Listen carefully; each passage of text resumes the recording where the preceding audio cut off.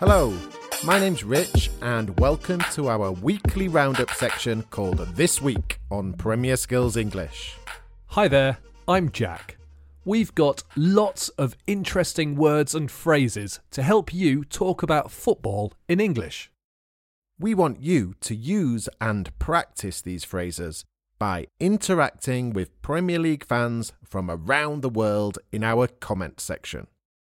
If you listen to us on Spotify or Apple Podcasts, you can leave your comments in the review section. We do read all the reviews and would love to hear from you. You can find all our latest content on the Premier Skills English homepage or the Premier Skills British Council Facebook page. Let's start with our headlines.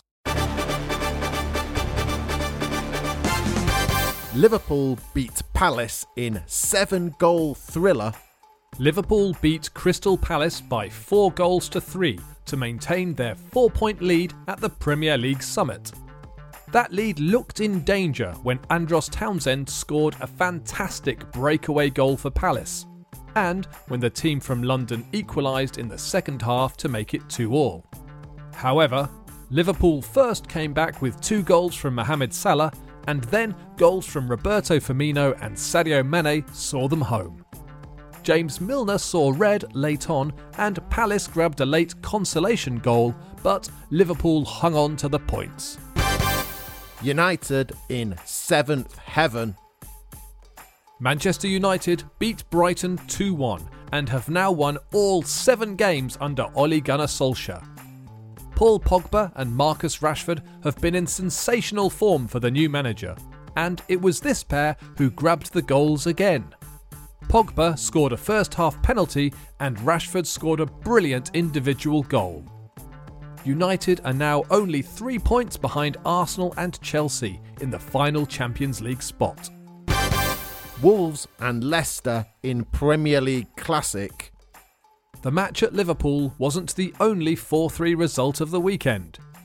Wolves and Leicester played one of the games of the season at Molineux. Wolves went into an early 2-0 lead, but Leicester came back with 2 goals of their own in the second half.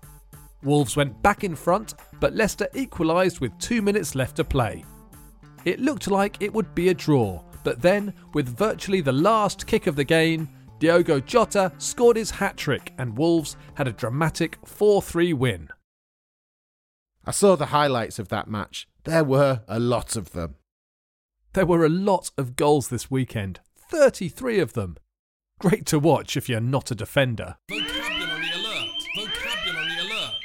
In our vocabulary alert, we look at some football English that we used in the headlines.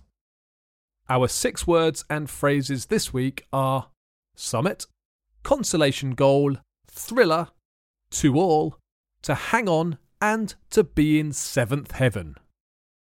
Let's start with the word summit. Liverpool have a 4-point lead at the Premier League summit. Where is the summit? The summit is the top of the Premier League table, first place. We usually use summit to describe the top of mountains. The summit of Mount Everest is the world's highest peak, 8,848 metres. The next phrase is a consolation goal. Crystal Palace were losing 4-2 and scored a consolation goal with the last kick of the game to make it 4-3. A consolation goal is a goal for the losing team that doesn't affect the result of the match. The next word is a thriller. When a match is very exciting, the score changes from one side to the other and there are lots of goals, we often say the match is a thriller. It's the same word we use to describe stories or films that are exciting and often about crime. They are thrillers. The next phrase is 2-2. Crystal Palace equalised to make it 2-2 against Liverpool. 2-2 means 2 goals to each team. You can say 1-2, 2-2, 3-3 and so on. But you can't say 0-0. You say 0-0 or goalless draw. The next phrase is to hang on. Liverpool had a player sent off and the opposition scored a late goal, but hung on to win. To hang on is a phrasal verb and, in a football context, means to manage to do something when it's difficult. The final phrase is to be in seventh heaven. Manchester United are in seventh heaven. This is an idiom and generally means to be in a very, very happy place. That's definitely where Manchester United are at the moment.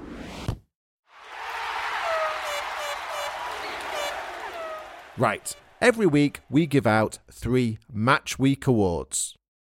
The awards are Player of the Week, Team of the Week and Goal of the Week. In the comments section, you need to tell us if you agree with our choices. Let's start with Player of the Week. There were some strong performances in the Premier League last weekend. Raheem Sterling was great for Manchester City in their 3-0 win at Huddersfield. Laurent Koscielny kept a clean sheet for Arsenal and scored a goal with his shoulder against Chelsea. And Marcus Rashford scored again for Manchester United. But our Player of the Week is Wolverhampton Wanderers striker Diogo Jota. A hat-trick, including an injury-time winner. Brilliant. What about our Team of the Week? A really difficult choice this week. 2 7-goal thrillers and big wins for Manchester City and Newcastle United. But our Team of the Week is Arsenal. A 2-0 win against Chelsea and the race for the Champions League is wide open. Finally, Goal of the Week. Another great goal by Marcus Rashford for United. James Ward-Prowse scored a brilliant goal for Southampton. But our Goal of the Week goes to Bournemouth's Callum Wilson. His goal against West Ham was stunning. Check it out if you haven't seen it.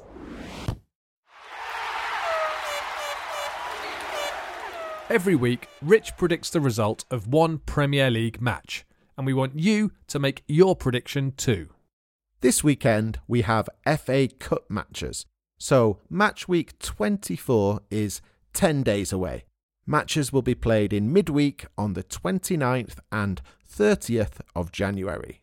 And what match are you looking at? I'm going to predict a tricky away match for Manchester City. City are away to Newcastle United.